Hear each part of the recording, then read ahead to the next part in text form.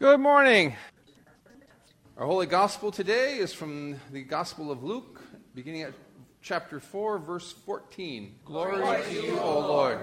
Jesus returned to Galilee in the power of the Spirit, and news about him spread through the whole countryside. He taught in their synagogues, and everyone praised him. He went to Nazareth, where he had been brought up. And on the Sabbath day he went into the synagogue, as was his custom, and he stood up to read. The scroll of the prophet Isaiah was handed to him, and unrolling it he found the place where it is written, "The Spirit of the Lord is on me, because he has anointed me to preach good news to the poor. He has sent me to proclaim freedom from the prisoners and recovery of sight to the blind, to release the oppressed, and to proclaim the year of the Lord's favor." And then he rolled up the scroll, gave it back to the attendant, and sat down. And the eyes of everyone in the synagogue were fastened on him, and he began by saying to them, "Today this scripture is fulfilled in your hearing." And all spoke well of him and were amazed at the gracious words that came from his lips. The Gospel of our Lord. Praise to you, O Christ.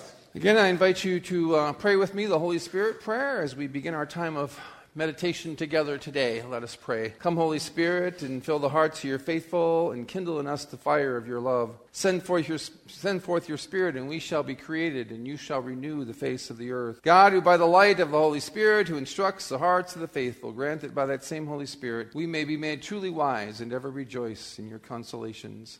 This we pray through Christ our Lord. Amen. It might be fascinating and interesting for you to go back and just take a little time and read the book of Nehemiah to get a greater sense of what that whole Old Testament text is like and what the backstory is to that, because it's a pretty fascinating story, really.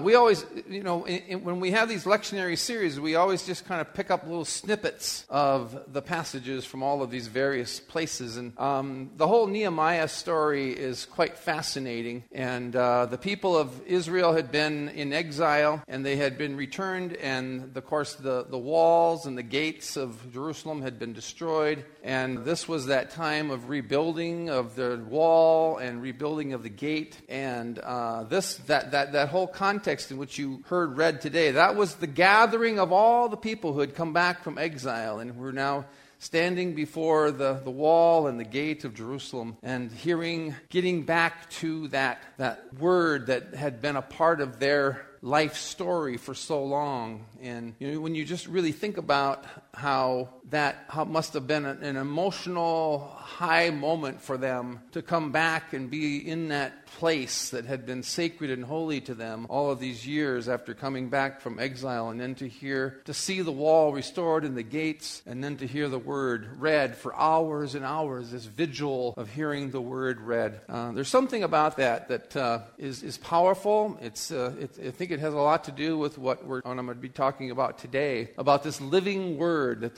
this word of God is a continual living word that gives people life. It gives people hope. And so I just kind of give that to you as a little precursor for the remainder of this sermon today. 3 years ago, when I started this sermon, started talking about this text, I informed you that this is part one of a two-part drama. The first part is today's part, where Jesus is in the synagogue and he's well received by the people, and it says that the people spoke well of him, that they were attentive to him. And yet next week, you're going to hear just the opposite, because next week, Jesus, after having done all of this, people will start rumbling and mumbling, and they'll say, "Well, who is this Jesus dude? How dare he say these things?" Well, and Jesus says a few more things, and he starts to offend them, and then they take and drive him out of the city and get him up on a high hill, and they're about ready to throw him over the cliff. So that's next week. But I think in a certain sense, when we look at this passage, it's actually, when you think about it from the perspective of the passion and what Jesus goes through in his last life, this is actually a foretelling of Jesus' future. Because when you think back now to the Palm Passion Sunday story, what do we have? We have Jesus entering into Jerusalem triumphantly, and yet just a few days later, some of those same exact people who were saying, "Hosanna! Blah, blah, blah, here he comes, King, He's coming into the world. He's going to be our Savior. 4 or 5 days later, they're screaming, crucify him, crucify him. So I think just when you hear today's drama story and next week's drama story, and then connect it with that whole passion of Jesus in his final days of ministry, I think you'll kind of get a sense of what I'm talking about there. Practically every biblical scholar that I have referenced this week as I have been preparing for today, practically every single one of them wholeheartedly agree that they say this is Jesus' inaugural address. His coming into the world as the incarnate Son of God is to show and to be the presence of God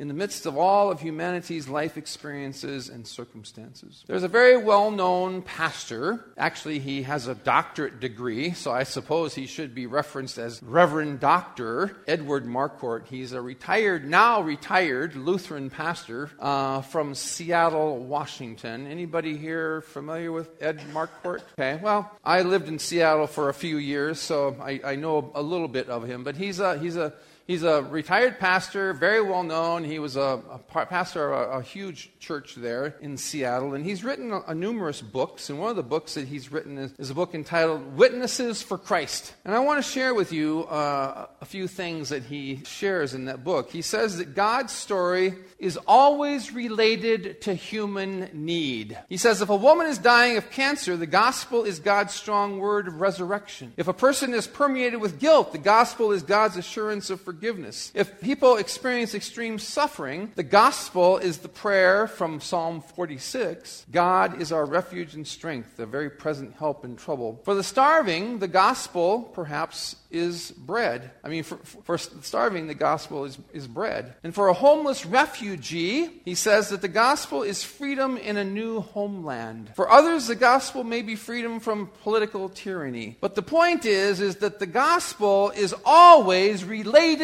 to human need. He goes on, he says that it is never truth in a vacuum, a theologically true statement which may or may not be or relate to one's life. Rather, the gospel is God's truth, it's God's message, it's God's action, and it's God's word to a particular person. And not only to that person, but to that particular need or to a particular historical situation. And then he gives a very simple example. He says, you don't throw a drowning person a sandwich. What do you throw a drowning person? You throw them a life jacket, you throw them a buoy ring, you throw them a lifeline, or maybe you jump into the water and actually rescue them. And he says, so it is with the gospel. The gospel is aimed at a particular human need. I don't know how many of you saw it this week, but I saw a wonderful news story this week about 3 different faith communities who came together and who have yet to finish their work because they are still coming together, these 3 different faith communities in New York City, and they're coming together for a common cause, to help the victims of that horrific apartment fire that many of us saw on the news here several weeks back, where multiple people lost their lives and where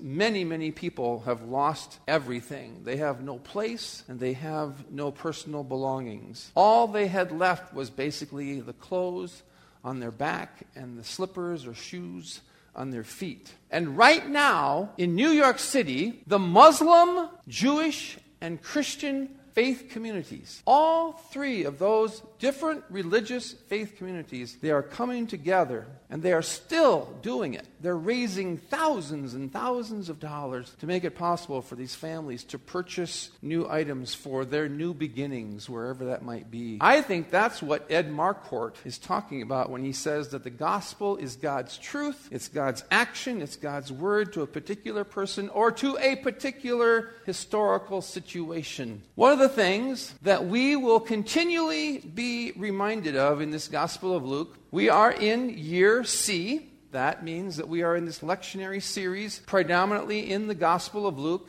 And believe it or not, we've got 42 more weeks of it. 42 more weeks of it.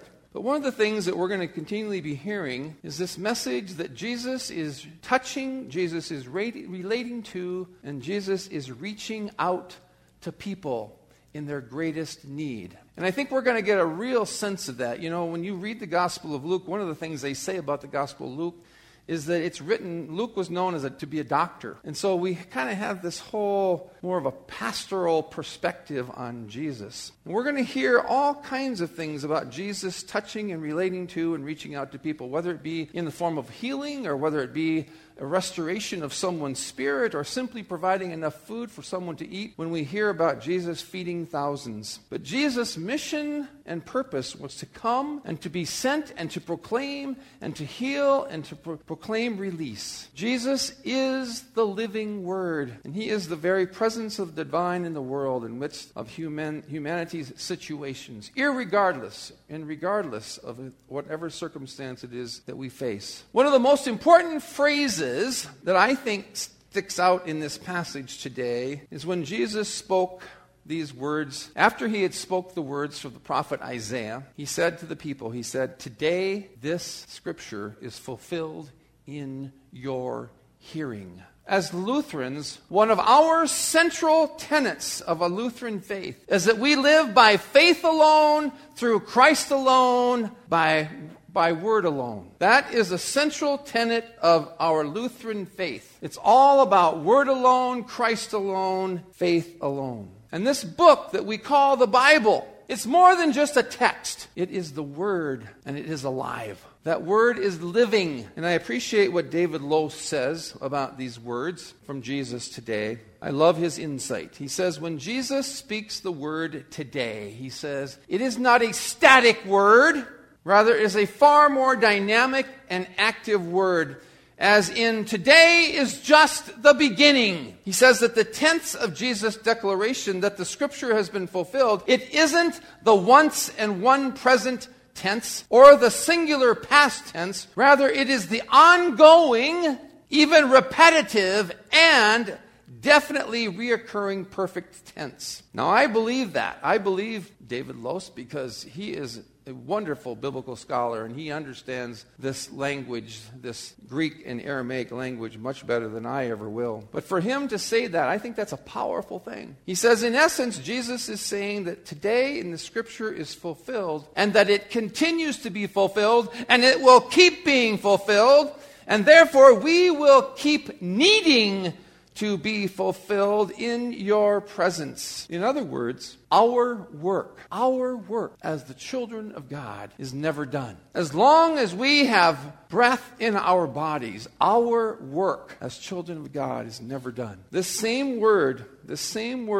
that was spoken by Micah in chapter 6, where Micah says, the Lord has told you, O people, what is good and what it is that the Lord requires of you, that you only act justly, to love faithfully, and to walk humbly with your God. Those same words, along with the words that Jesus spoke where he says, I have come to preach good news to the poor, to proclaim freedom from bondage, and to release to the oppressed, and proclaim the year of the Lord's favor. These words are justice words. They are living words, God's living word through Christ, calling us and calling the world to social and economic justice. And it starts every day. And it starts over every single day. Every single day of our lives, the gospel story continues to speak about justice. And it will never, ever be done. I think it's quite appropriate that these texts are here this weekend as we reflect upon the life work of Dr. Martin Luther King, who we celebrated this past week. A man who understood that the Word of God is a living Word that needed to keep on being fulfilled. And it still needs to keep on being fulfilled in our presence even today. In other words, our work and the Word of God never ends. I like what Pastor Al said this past Thursday. For those of you who did not have the benefit of being here for his Bible study, he's talking about baptism. But, Pastor Al, he oftentimes gives a lot of life story experiences. And I appreciate hearing many of those stories. And the way in which he actually just simply tells them and reflects, there's something about the way he speaks that really hits you and touches you. This past Thursday, he said that this word speaks to me where life is. This word speaks to me where life is. And I think that's another way of saying that this is a living word and that it impacts my life every single day.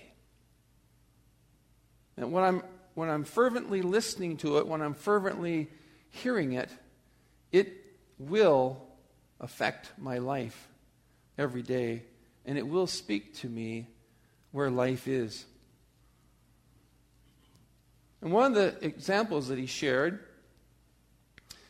most of you know that he played for the University of Wisconsin-Madison, and he was a pretty good football player back in the day.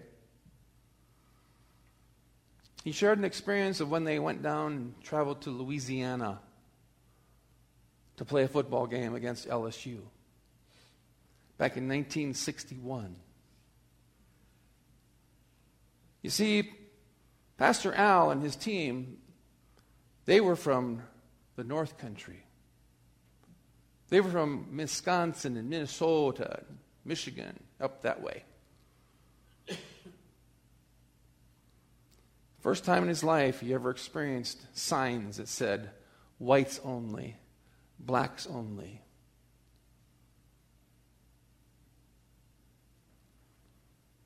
And when they got to the hotel said that some of your team can't stay here.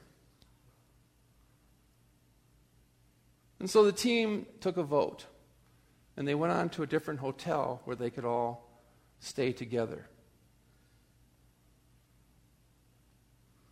And as Pastor Al reflected upon that experience, he said that the gospel has taught us to bring good news. And the gospel has also taught us that in God's sight, we are all the same.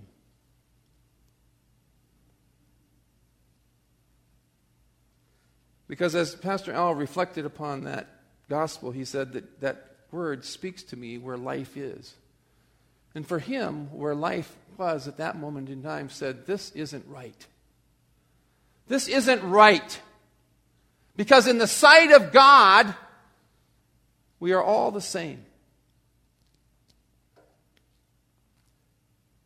If we hear anything today in this passage, let it be that this word, that this living word, it is dynamic, that it is active, that it is ongoing, that it is repetitive, and that it is constantly recurring every day. When Jesus says, today the scripture is fulfilled, let us once again be reminded that it also means that it continues to be fulfilled and that it will continue being fulfilled, and it will need to keep being fulfilled in our presence. In other words, our work as children of God is never done. As long as you live,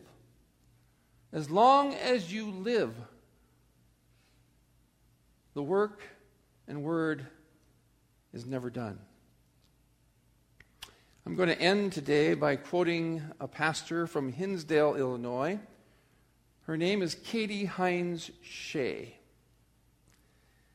And she writes, the living word is not just text, but must be embodied. That living word, that book right here, that's not just text. That word needs to be embodied in us. It takes on flesh. Just like it took on flesh in Jesus, it takes on flesh in us. It needs to be embodied. Meeting God's people today in their deepest need.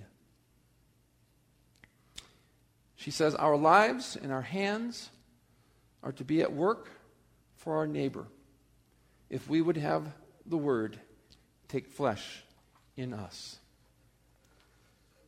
Our lives and our hands are to be at work for our neighbor if we would have that word take flesh in us. Amen. Join me now as we pray together the prayer our Lord has taught us to pray. Our Father, who art in heaven, hallowed be thy name. Thy kingdom come, thy will be done, on earth as it is in heaven.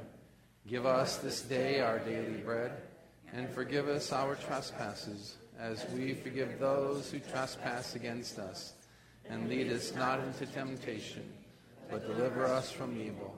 For thine is the kingdom, and the power, and the glory, forever and ever. Amen. Now may the Lord bless you and keep you. May the Lord make his face shine upon you and be gracious unto you. May the Lord lift up his countenance upon you and give you peace. Amen. Hallelujah. Go in peace. Share the good news.